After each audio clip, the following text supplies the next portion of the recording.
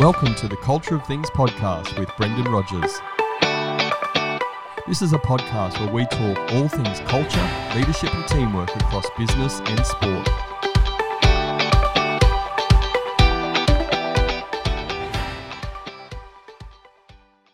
Hello everybody, I'm Brendan Rogers, the host of the Culture of Things podcast. This is episode 4. For this episode I spoke with Martin West, who's a great friend of mine and mentor. Martin is the owner of a consultancy business called XGAP. XGAP focuses on helping leaders create conversations that produce healthy team performance. Martin has also co-authored a recently released book called Hard Road, A Leader's Journey Begins. The book's a fictional story about a new leader's journey. It provides a 5-part model to help new and emerging leaders as they begin their leadership journey. We'll be doing this episode in 2 parts over the next 2 weeks. The focus of our 2-part conversation is Martin's new book and the lessons for emerging leaders. This episode is part 1. And in part 1, Martin shares his experience in the Air Force and how it helped him find his passion and transition into his consultancy business. He shares the background to the book and we dive into the first and most critical part of the model. Here's part 1 of my chat with Martin. Martin's on the other end of the phone. We're observing social distancing parameters at this stage in the world with COVID-19. So Martin, thank you for joining us. No problem. Good to be here. It's a pleasure having you. Do you just want to give our listeners a bit of an overview of your career today and what's brought you to this point?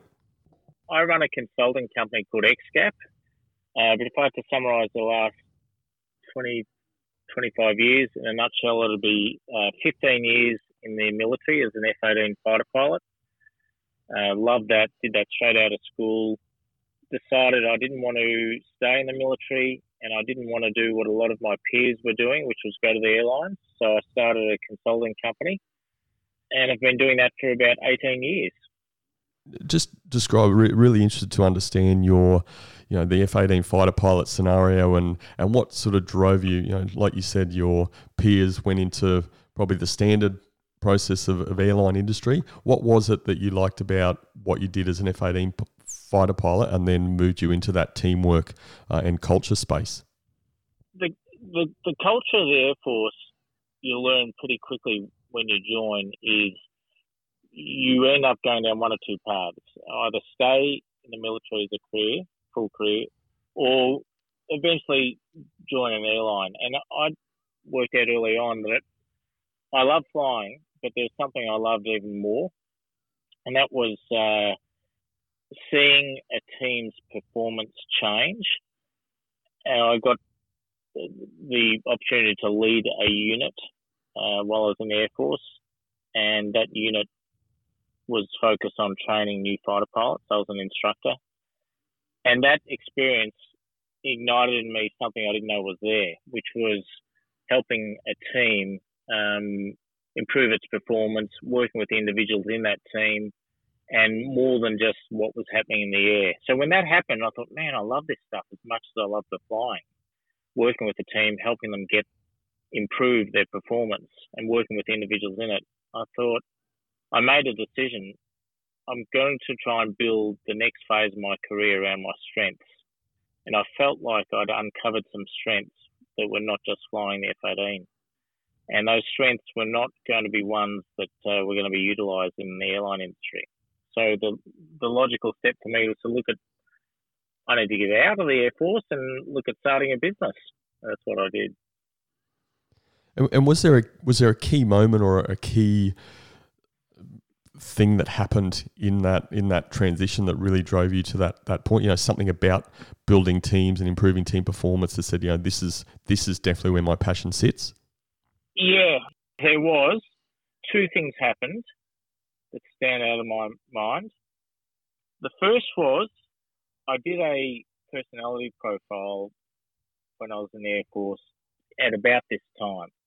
I can't remember exactly what the catalyst was for me doing it, but I did it, and it spelt out in unbelievable clarity on one of the first pages what my strengths were and my struggles. my innate born with strengths, innate born with struggles. And it just nailed me. Like, it was super accurate. And the second thing that happened about the same time, and I don't want to make it sound like it's big noting, it was just something that happened that was unexpected, was I started to get feedback from people in the unit that I was leading that I was really good at what I did. And, when you're flying, you get feedback on your flying. And I felt I was a good pilot. And then, you have to be a good pilot to go to fighters. But once I was in the fighter pilot community, I went from being good to being amongst a group of other people that were also very good. And so that made me probably somewhere in the middle of the pack. And so I'm in a job where I'm flying the aircraft I was dreamt about flying since a kid. I'm probably middle of the pack performance-wise, but I'm getting feedback from people that I'm really good at this leading a unit game.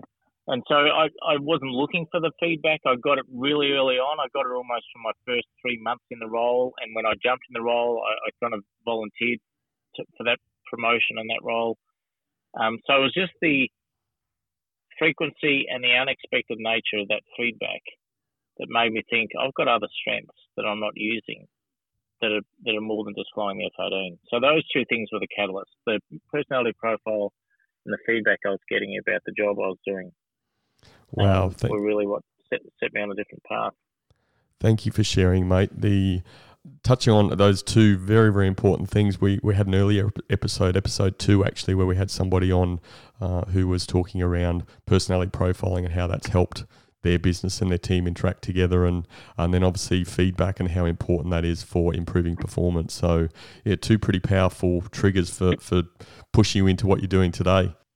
Yeah, and I'm a big fan of using profiling with our clients, but just by pure coincidence, it was profiling that had a big impact in me making a decision to leave the Air Force. Fantastic, mate. Look, let's dive into the topic, as we mentioned, around emerging leaders and lessons for emerging leaders, because you have co-authored a book called Hard Road Leadership, yourself and your business partner Mark Bragg. Mate, how about you tell us a little bit about the background to Hard Road Leadership and the experiences leading up to this book, which has recently been released? The book has come from some lessons we've learned in our business, and lessons I find is just another way of saying screw ups. And we've made some in our business. So the big picture first is the consulting business we run is called XGAP, short for Execution Gap, and we've been running it for about 17 years. And we've made some shifts in that business as a result of mistakes that we've made, or some gaps that we've unearthed. And there's probably 3 big gaps that we focus the business on, and one of them relates to the book. So when we first started XGAP, we decided just to focus really on execution and helping clients get clear on goals and how they're going to execute to those goals. And we stuck to that knitting for about 8 or 9 years, first 8 or 9 years, got a lot of good work out of that. But then we discovered something that was a little troubling. And what we discovered was we could predict which clients were not going to succeed. And we could predict it really accurately. My business partner, Mark Bragg, and I would chat about a workshop or a follow-up meeting and say, I don't think it's going to work here. Now, they've hired us for 3 months or 12 months, but it doesn't feel good. And we were right every time. And really that led us to highlight that next big area that we had not been focusing on, and that was really team behaviour. Our business to that point was really focused on goals and execution of goals, but we could see team behaviour and culture, when it presented itself, was holding some teams back. And because we could predict it with such accuracy, we thought we need to help people with this. So we then decided that the culture within a team and the behaviour within a team actually has more impact on their success than the goals they set for themselves and how well they execute. They're still important, but the behaviour of the culture is more important. So that was the first big shift we made, was to emphasise the behaviour and the health of a team when talking about its behaviour. And we use a model by Patrick Lencioni called the 5 dysfunctions of a team. So that accelerated the business. And then that brought us up to maybe 3 years ago, where I personally learnt another painful lesson, which is related to the book. And the painful lesson was I'd had a client, been working with them for 2 years, and been working on their team. And their team had improved. And that was really why we were hired, to help the team improve performance and help improve the health of the behaviour. So, had felt really good about that. But it became clear to me that the next big change that needed to happen was the leader. The leader of the team was limiting the team's performance. And so my conversations with the client, the team leader, shifted. And I had to start using language that was related more to the leader's role and how the leader was the limit. And I drew this diagram with my hand where my right hand was moving upwards, representing the team's performance, but my left hand was capping the right hand. And I said to this client, you're the cap at the moment on your team's performance. We've got to find a way for you never to be the limit on your team's performance. That conversation didn't go as well as I'd like it to.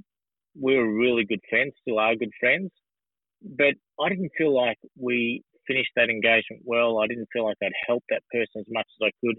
It was only because we hadn't really addressed this leadership capacity topic, the third topic, at the beginning of the engagement. If I'd said to my friend, listen, how you operate as a leader will always be the limit on the team, and so therefore we've got to keep you ahead of the team and keep mindful of your leadership capacity. If I'd said that right at the beginning and built the engagement with that in mind, it would have had a much better outcome. And so we thought we need to write a book about this, about helping leaders never become the limit. That's absolutely fascinating. There's so many angles could take those three aspects, and I guess the first point you mentioned around teamwork, it's what you're really saying, or how I'm paraphrasing that, is that teamwork and having people interact as a team is really the glue behind so many things. Yeah, no, that's exactly right, and that was our first big lesson, was that it's not so much the goals, it's that what we call the health of the team that trumps the goals. The goals are still important, but that really describes our first pivot as a business, was to emphasise the health of the leadership team, or the client's leadership team. Let's focus on our emerging leaders topic and take that last learning about. I really love that sort of saying. I hope you get it right. That the leader is the limit. I've always loved your direct style and the ability within your business, which is absolutely paramount in giving feedback, because it's sort of that medicine, or that vitamin for healthy teams. Just give a bit of a perspective on the nature of the conversation you had with that leader, because that would have been a tough conversation. Yeah, it was. It happened over a series of conversations. Because a lot of our work is at offsites, our engagement teams is normally every quarter as a team, and then monthly coaching with the individuals in the team. I'd go to these quarterly offsites, and for the first year they went really well. For the next year they started to change, and I felt like I said earlier, the leader was the challenge. And so I said to this person, I think the team is struggling. And eventually, after me saying that over 2 or 3 coffees, the client asked me, Martin, just be direct. Tell me what you think is the real challenge. And I said to her, I think the challenge is that you have become the limit to the team's performance. But I don't want to make this conversation about you, because you hired me to help the team. And she said, no, I want you to be really, really direct. What do you think I need to do differently to help not become the limit to the team? And I said to her, look, I don't know if you're capable of doing what I'm about to say just yet in your progression as a leader. So I'm reticent to tell you. And she demanded, please tell me. And so I listed at that point the 3 things I thought that she needed to do differently. And that's really how that conversation came about. And look, it was about the end of the engagement. The engagement had planned to end. It was a 2-year engagement. But I just felt, flying home from that particular offsite and a series of coffees that had unfolded over the weekend, that, we could have done so much better there. all I've really done is give the client some instruction. We should really have been having this conversation progressively right from the beginning.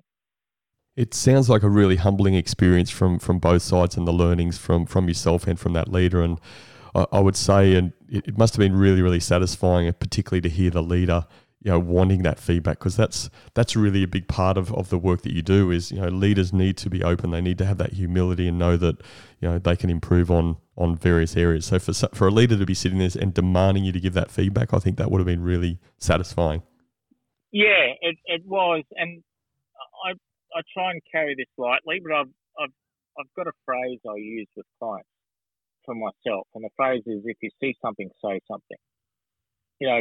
Clients have given us the privilege to work with them, and we know on the whole that their teams won't tell them, because I don't want to tell my boss something that I feel is important that may not go down well. So if the teams can't tell the boss something, then it's really, there's no one else to do it other than someone like a consultant or a coach. And so I personally use that mantra: if you see something, say something. Now, of course, you've got to use it with humility, with grace, with kindness. And maybe there's times you see something and it's not worth saying something because it's not the right time. But I try to articulate the thing that's sitting in front of the leader and the team that no one else is saying. I try and put that on the table so at least they can address it. I love it, mate. That's fantastic. If you see something, say something. I think that will probably find its way onto my LinkedIn post at some stage in the future, and I will make sure that I credit you.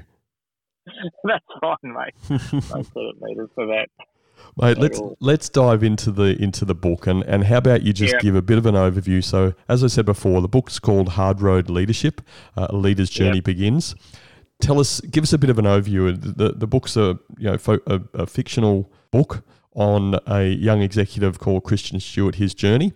How about you share a bit of an overview about what this story's about? Okay, well, we wrote the book largely because of these stories I've just been telling you about leaders hitting the limit. We thought, okay, how do we stop this from happening, from leaders becoming the limit? And my business partner and I had a conversation that basically we tossed around this thought where we'd had a consultant working with us, one of our team members, an older gentleman, and he made a comment that really stuck with me. He said, you know what? Leaders could just learn some of the harder lessons in their first or second role as a leader. It would hold them in such good stead, because it's almost impossible to learn some of these lessons later on as a leader. And so that got my curiosity piqued. And this facilitator who was working with us, he's ex-Army, very senior in the Army. He'd worked with junior soldiers. He'd fought in the Vietnam War. His name was Tony. I said, Tony, so what do you mean? He said, well, often these leadership lessons are sitting, looking at your team, facing them personally and being able to give them good news, bad news, give them direction, give them feedback. But it's not like that stuff becomes easier as you become more senior, because as you become more senior, you've got email, you've got meetings, you've got all these barriers that present themselves between you and the team. And so it was that conversation that led to Mark and I saying we need to write a book for new leaders, that if we were never to meet them again or never meet them at all, what would be the 3 or 4 or 5 things we'd want them to take on board that we know would hold them in really good stead for the rest of their careers and help them become better senior leaders, and hopefully avoid some of the challenges we see senior leaders tackle or get faced with at the moment. And so we decided to write a book, and we wanted to write something that was interesting. We put the lessons down. We thought the lessons by themselves were not very interesting, so we decided to write a fictional story about a young executive who tackles each of these 5 lessons through his career. And it's basically easy to write because it's based on many, many clients we've interacted with over the last 10, 15 years. And this young guy, Christian, he's been a great salesperson in this fictitious company. He's promoted to leadership of the worst team in the company. And the book traces his journey as a new leader. And the book's title is Hard Road, Leader's Journey Begins. And Christian faces some big challenges. And the very first one is his team is not happy that this young upstart has become their leader. And so that's the first of quite a few challenges Christian has to face during the book. Well, I first started leading a team, had the opportunity at 24 years of age, and I wish you'd written this book 20 years ago, mate. It would have been very, very helpful for me as a young leader. Would have been helpful for me too, mate. Some of the things in there, if I knew in hindsight, would have helped me too. Absolutely. And look, I was lucky enough to catch up with you face to face a fair bit before the whole coronavirus issue came about, and you gave me a signed copy of the book, which I really appreciated. I've been through it. I've read it in full front to back, and got bits and pieces through it. It's an absolute must read in my opinion for not only emerging leaders or leaders that have been in a role sort of early on, but I think as experienced leaders, there's so much that can be taken from this book, and we're going to dive into that. Mate, what I wanted as we are diving that early on in the book, there's a section called "The Meeting from Hell," and I've picked that out specifically because I'm pretty sure that there's not any one person that would not relate to being involved in what they may determine as the meeting from hell. How about you give us a bit of an insight into the meeting from hell in the book, and maybe some of the stories you've had that sort of conjured this story up that you put into the book? Yeah, I mean, the meeting from hell is early on in the book, and we put that in the book because it replicated a lot of what we're seeing with clients. And essentially, the background behind that meeting is the new leader thinks he's got everything sorted. Christian has got very clear in his mind exactly what he wants to tell the team, exactly how he thinks they should respond, and it's around goals and their ability to achieve goals. He's got a sales target, which is pretty much all he's got. He's walked into that meeting with just a target and nothing else. But he thinks, I'm the new leader. I'm going to run the meeting. I'm going to walk in with a target, and then everyone get on board and sign on. So the meeting goes badly because the team have had zero buy-in. There's no discussion on how we're going to hit the target. There's a mix of senior people in the team and junior people. There's all these things Christian doesn't know. He hasn't done some of the things that we advocate doing later in the book. So he's just looking at his team. He doesn't know that several of the team members have been through this whole iteration before. Some are way out of their depth. Some are bluffing. All of that results in a meeting where the team just go, nah, not happy. We've got more questions now than we've got answers. And Christian walks out completely deflated. And, we wrote that because there's a key lesson behind that. And I think the lesson is you've got to get buy-in from the team, and there's a way to get buy-in. And the way Christian tackled that first attempt at the team meeting was not the way to get buy-in. He subsequently goes and gets some help from a mentor he uses in the book. Her name's Faye. Faye gives him some thoughts on how to retackle that meeting and do some other bits of preparation. Completely redoes a meeting, has a completely different outcome. We put that in there because we see a lot of leaders that aren't really sure how to do that critical event, team meeting, and getting the team to buy in is a key part of it. Mate, I have to say, maybe one part I do disagree is the meeting from hell. It actually sounds like it's just a normal meeting in a normal organisation. Well, you made it sound like it's an exception. Yeah, I mean, you're touching on a passion of ours, which sounds really unusual to have as a passion. It's team meetings. We think team meetings are core to a team's performance, and for us, it's the game. I know a lot of coaches do really, really well coaching their clients one-on-one. Part of our DNA has always been to go to the game, and for us, the game's the meeting. So when we're working with clients, we always go to the team meeting and help them improve the team meeting. Because many of them are not done well, and with just some simple changes, they can change completely. But going to the game is going to the team meeting. The team meeting is the game. It's where you should be able to see the score, progress to the score, what do we need to do differently. But you're right, a lot of meetings get a bad rap because many meetings are bad, and we think they can be fixed. Yeah, mate, I couldn't agree with you more. Meeting is the big game, and yeah, there's much improvement to be had in sort of life in general, in the working life around meetings. And I know you're passionate about it. You've taught me a lot about meetings and how to improve those, which I really appreciate. And yeah, there's a lot of work to do in that space. And look, that's a whole other subject of a podcast. There's no doubt about it at all. Yeah, it is. I mean, it's one of the 5 lessons we cover in the book, but it's an important one. Mate, that's a great segue. Let's get into the model that you guys, yourself and Mark, have put together in the book, because the way the book's written, and again, I don't want to reveal everything, obviously, to the listeners, but the fictional story, really relatable, which is fantastic. But then there's the learnings at the back and a model associated to those learnings. So how about, there's 5 parts to the model. How about we dive into the first part, which is self-awareness and team-first mindset. What does that mean? Yeah, there are 5 parts to the model, and each of them has many stories that have come out of our experiences with clients. So the 5 parts, and they're in order. We think every leader, and particularly new leaders, need to be able to grasp and master. The first is self-awareness. The next is building strong relationships. The third is cultivating alignment with buy-in from the team. The fourth is building an accountability discipline.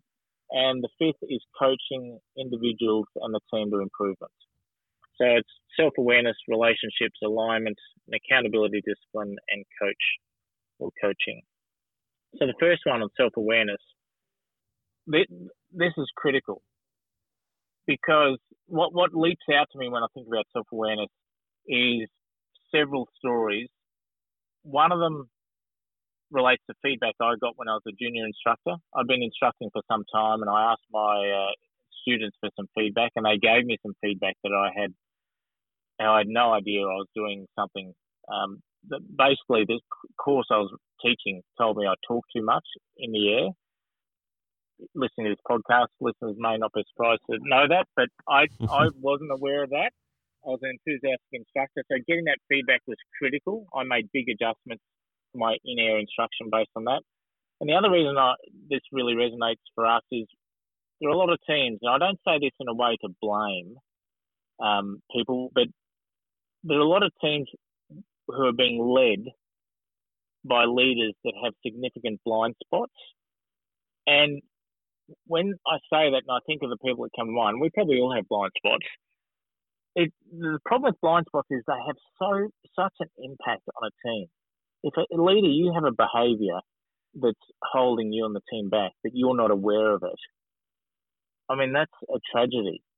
And the upside is to find the blind spot's not hard. It's really just asking for feedback, and we outline that in the back of the book. So this self-awareness is really getting awareness on yourself first. What are your strengths and weaknesses? The team's strengths and weakness. And then the third part of it is we call situational awareness, which is really just trying to anticipate what is going to happen next in your team. But the big parts are self-awareness and team awareness, strengths and weaknesses of both. That's fantastic. So really, I guess to sum up that, and I don't want to oversimplify it, because I was just thinking when you went through the initial overview of the model, it sounds so simple, and it's really, I guess what we say, light on the detail, but the challenge is in the application of all these things. So, self-awareness is really around understanding how your interaction, your behaviours are impacting on others, and being aware of those so you can make changes. Yeah, that's exactly right. And like, I'm an application type of person. So the application for this is, if I was working with someone, I'd say, write down on a piece of paper what you think your top 3 strengths are and your top 3 weaknesses or struggles. We've all got them. We've all got strengths and struggles. Now go to 3 other people, one-on-one, and ask them to complete the same sheet about you. And ask them to be brutally honest. And don't have them fill it out where you're standing there. Get that feedback. We like using profiling tools if they're good, because they're often good at highlighting strengths and weaknesses as well. So the challenge is, I see senior leaders that have behavioural weaknesses that are blaringly obvious, and they've either willfully chosen to ignore them or they don't know about them. And so in the book, we've highlighted how easy it is to eliminate the don't know about it. It's just ask 2 or 3 people. Most people are aware of their strengths and weaknesses, but sometimes we're not aware of the impact they're having.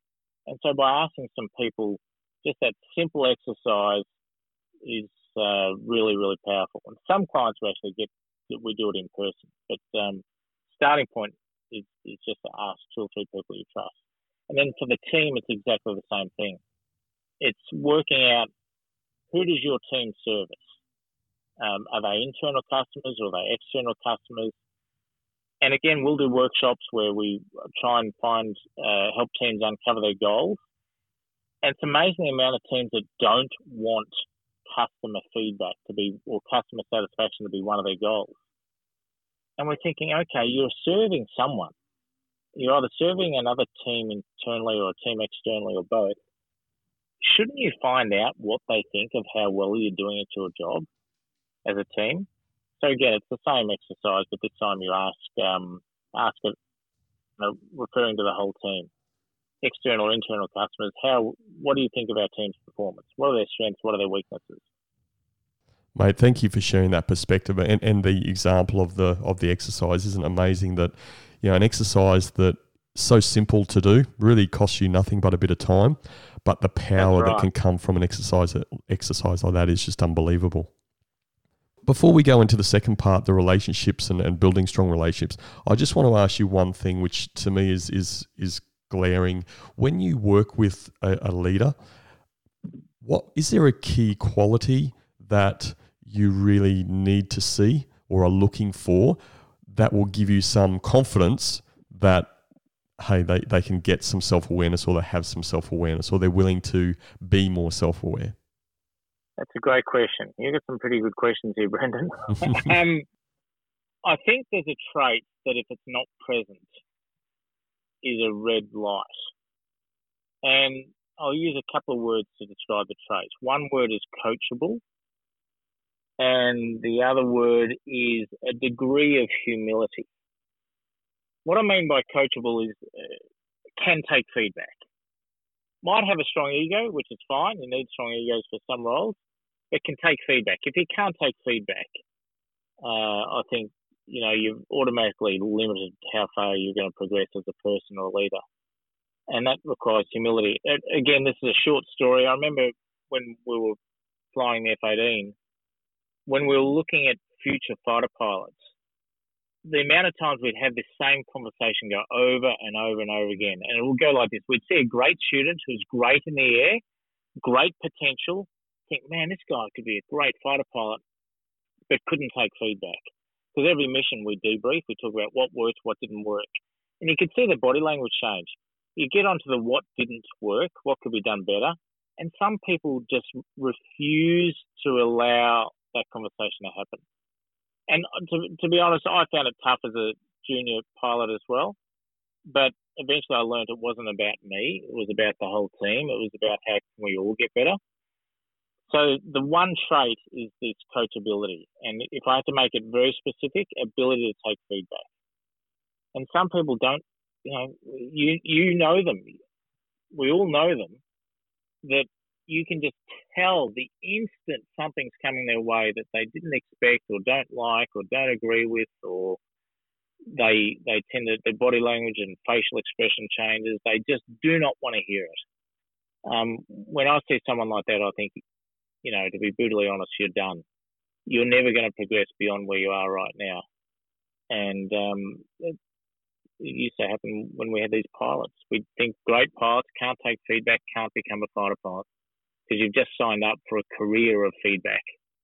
If there's one thing that stands out about flying the F-18, it's that the flying was fun, but it was literally a career of feedback. Every single day, every single mission, every move was debriefed. I know it's not quite as intense as that in business, but you've got to be able to take feedback. I think that's a great analogy, using your experience as F-18 fighter pilot, mate. There's some pretty serious consequences if people aren't willing to accept and take feedback on and improve in that sort of situation. But, I really think and as passionate as you about, I think that seriousness needs to be taken into leaders' into leader and leadership roles, because it's absolutely paramount for the improvement of the person and for ultimately the improvement of the team. And really going back to your point around, the leader reaching the limit, that the team may be open to feedback. If the leader's not, then that limit's probably going to reach there pretty quickly. Yeah, that's right. And feedback's tough, I get that. But most people are open to it. Most people. Every now and then you'll strike someone that is completely closed to it, and that's going to be tough.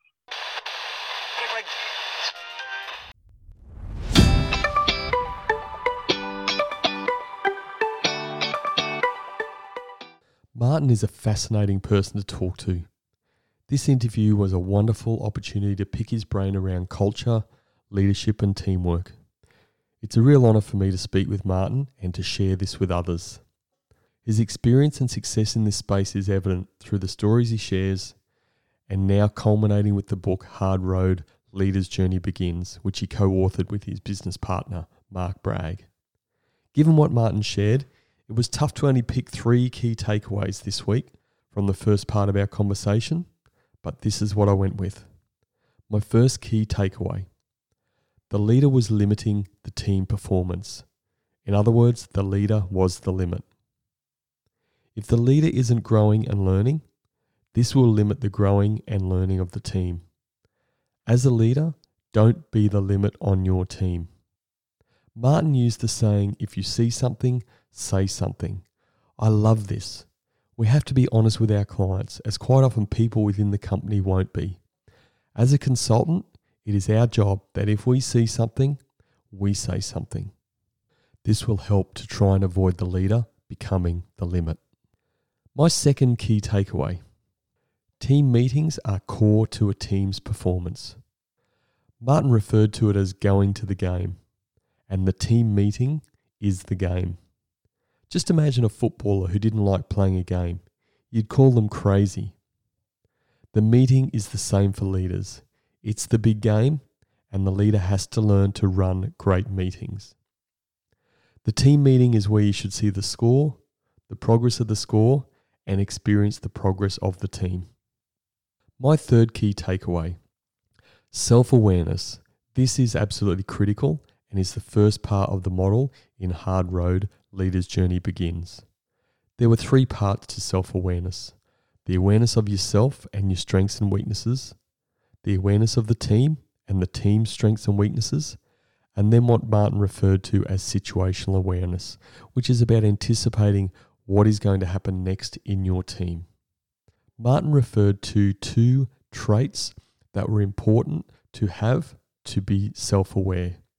Those traits were coachability and humility. The ability for the leader to be coachable and to have a degree of humility. Martin summed up coachability as the ability to take feedback. A leader must be able to take feedback. If they can't, it's a red flag as to how they will progress as a leader. So just summarising my 3 key takeaways. The leader was limiting the team performance, and the leader was the limit. My second one: team meetings are core to a team's performance. Thirdly, self-awareness.